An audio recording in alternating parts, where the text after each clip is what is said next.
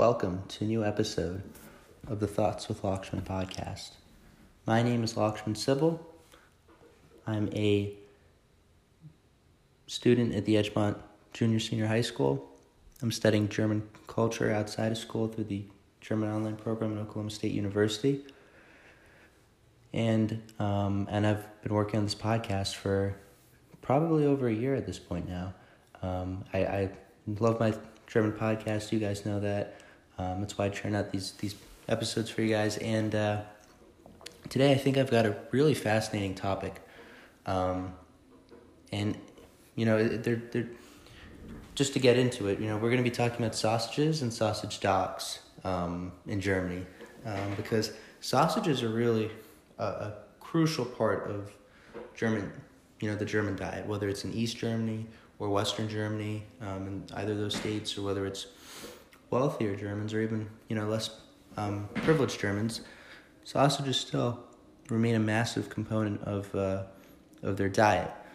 And I think the regional rivalries between all the different sausages is really fascinating. So first of all, sausage in Germany is Bratwurst, right? Bratwurst is just the word for it.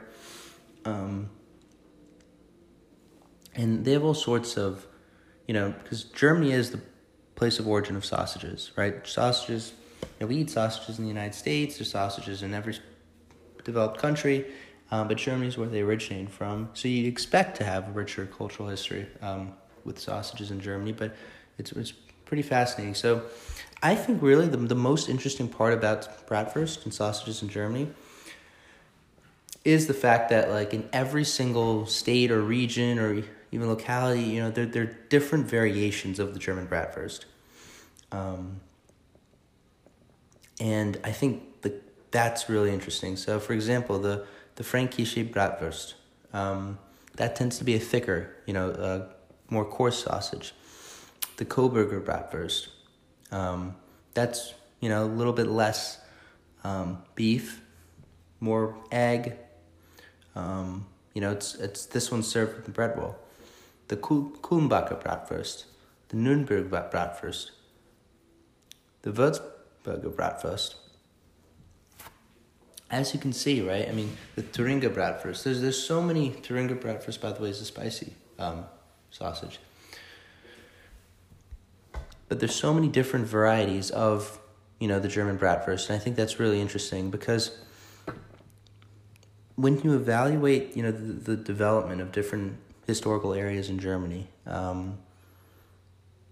that their development, each city, each local region has a unique story, right? They're all themselves, and I find it really interesting that their unique, identity, their unique development as a city is expressed through their variation of the Bratwurst.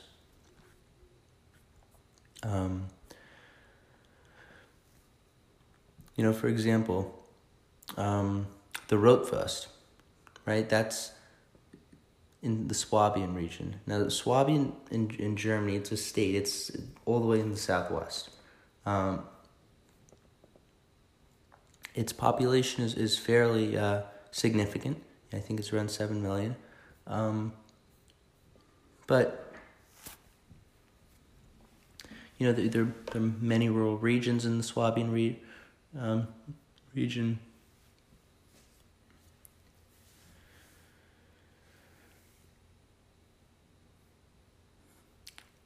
And, there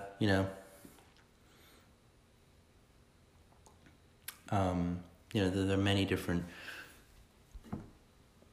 languages spoken in the Swabian region also. Sorry about the pause. I had an issue with my notes. But that's the Swabian region, right? With regard to Bratwurst. Even in the United States, you still, right? Because a lot of people don't take this into account, but a significant number of Germans in general, not just East Germans, East and West Germans, but I don't think they were even considered that at the time.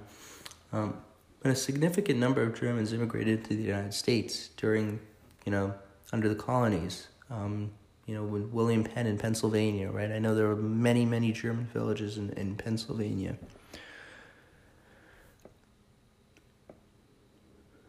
Germans even brought, kindergarten to the United States, right?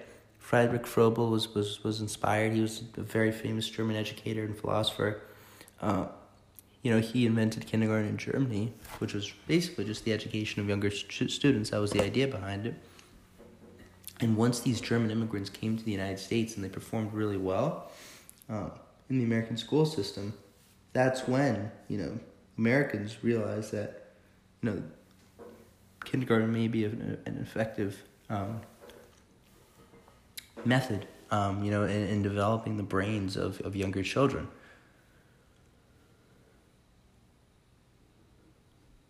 And that's why, they copied kindergarten, and that's why it became a major part of the American education system. But along with that, right, so lots of immigrants, it's kind of unrelated, but lots of immigrants going from Germany into the United States. So along with, the many German immigrants into the United States, it was in the United States at the time, but you get what I mean, under the colonies, but they brought bratwurst with them. And you can see it, the German populations were very significant in Michigan and Wisconsin and Iowa and Pennsylvania, and a lot of those northern states, Indiana also. But that's where many Germans settled. And even in Michigan especially today, there's a significant German population in Michigan around Ann Arbor, but that's where in these northern states,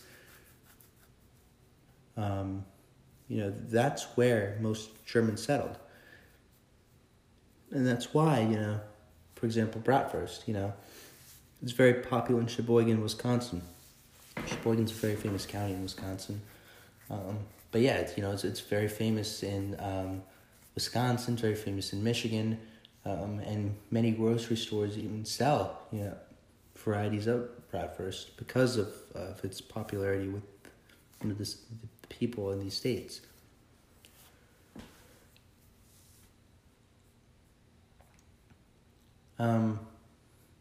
Also in another regional rivalry, right? It's the classic one, but still between East and West Germany, there still is a rivalry after unification, of course, but still there still is a rivalry between East and West Germany over, over food and over all sorts of cultural aspects, and sausages definitely are in the thick of that. East German sausages under the GDR, right, probably wouldn't have been able to compete with West German sausages, but under a new unified Germany, many of those East German companies went bankrupt, and East Germans worked together. They formed their own companies, and even though I'm using the term East Germans, I'm really referring to Germans living in the east side of Germany, obviously because Germany is unified today, but those Germans living in the east side of Germany, or those East Germans, they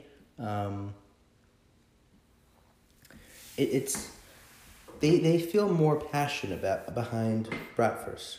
For example, there are versions of bratwurst, and there are many different varieties of bratwurst depending on the town that you're in, or the city, or the region, or whatever it is. Based on what from what we read earlier, right? It can be anything, right?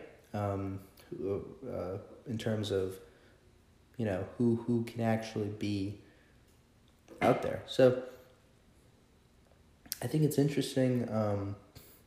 I think it's fascinating, actually, not just interesting, but I think it's fascinating that in this regional rivalry, East Germans take it a whole lot more seriously, because West Germany, we all know, they've dominated German culture after unification. They've dominated athletics. Beyond just athletics, in terms of research, in terms of, political power. West Germany has really dominated over East Germany in the years after unification. So it makes sense why, East Germans take that cultural battle between sausages, right, between bratwurst, more seriously. Almost trying to get one up on West Germany because they're so far behind. But yeah, I think really, like I said earlier, it's the different flavors, it's the different, variations, it's the different interpretations of bratwurst in different areas of Germany. With Berlin seeing it one way. Berlin tends to be more. Well, I guess I can't speak for the entirety of Berlin, but most businesses, most restaurants, most cafes in Berlin tend to be more conservative, right, with their food, with their bratwurst. That makes sense in any large city, right, because they're going to attract more tourists. They don't have to they can afford not to take as large of a risk. Maybe they lose out on a little bit of profit if they cook more extravagant dishes, but then you also have to counter in, losses of productivity, the opportunity cost of that person producing those more expensive dishes. So there are all sorts of things that go into it. But I think you can make a great argument that, dog after a species of dog, after a human favorite. Now, if you look at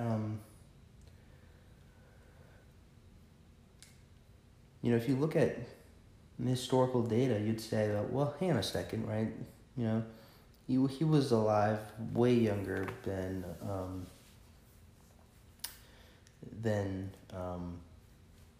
Sala or anyone else. So it's very interesting. You also have miniature dachshunds. You have,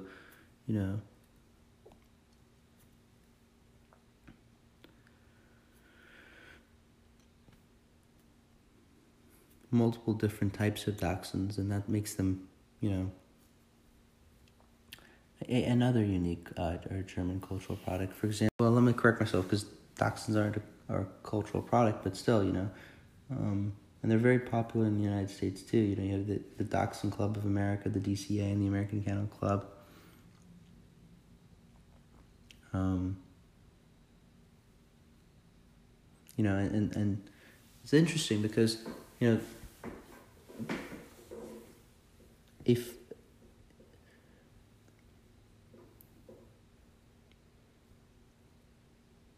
dachshunds tend to be playful dogs, they tend to be helpful dogs, but their behavior when they're hunting, first of all, not many people know that dachshunds are actually hunting dogs.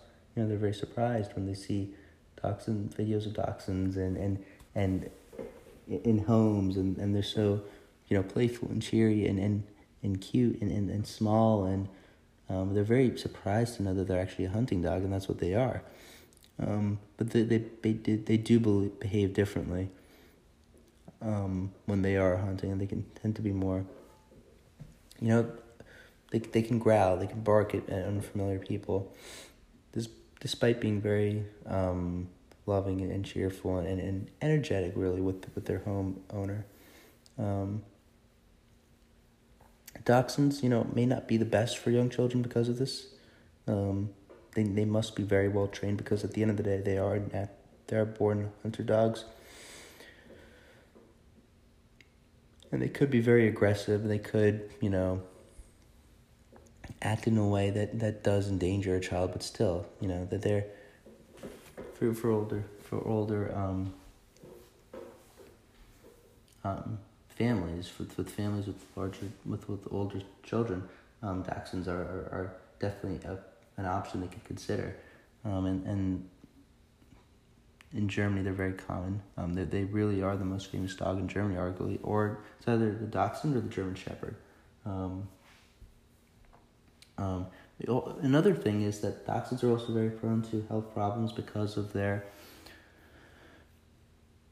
really long spine and their very short ribs, and also the fact that their body shape puts a lot of pressure on their short legs. The dachshunds. There was a study conducted by the University of Pennsylvania. They found that the dachshunds are one of the most expensive dogs to maintain. because of all the trips to the veterinarian. So that's another thing. And they're also more prone to more serious problems, right, with hearing loss and, like I said, with their smaller legs, there's lots of pressure. Their kneecaps can be affected. So there's a lot of risks.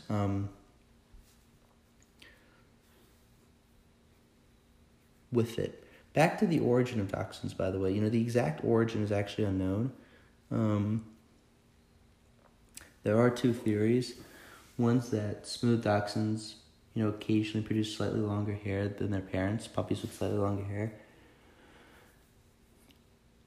And through selective breeding, right, with natural selection, this is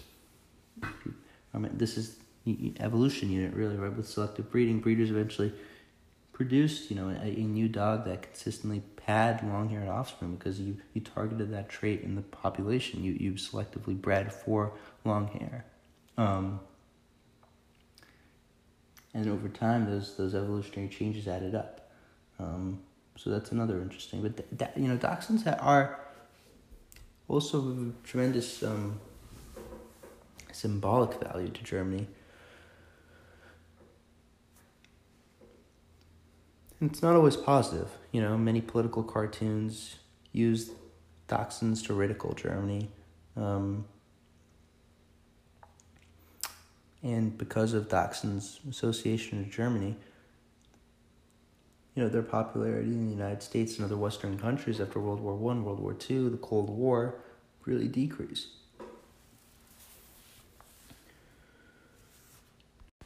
Dachshunds, even were the first official mascot for Germany in the 1972 Olympics. Their connection to sports, their dachshund races. And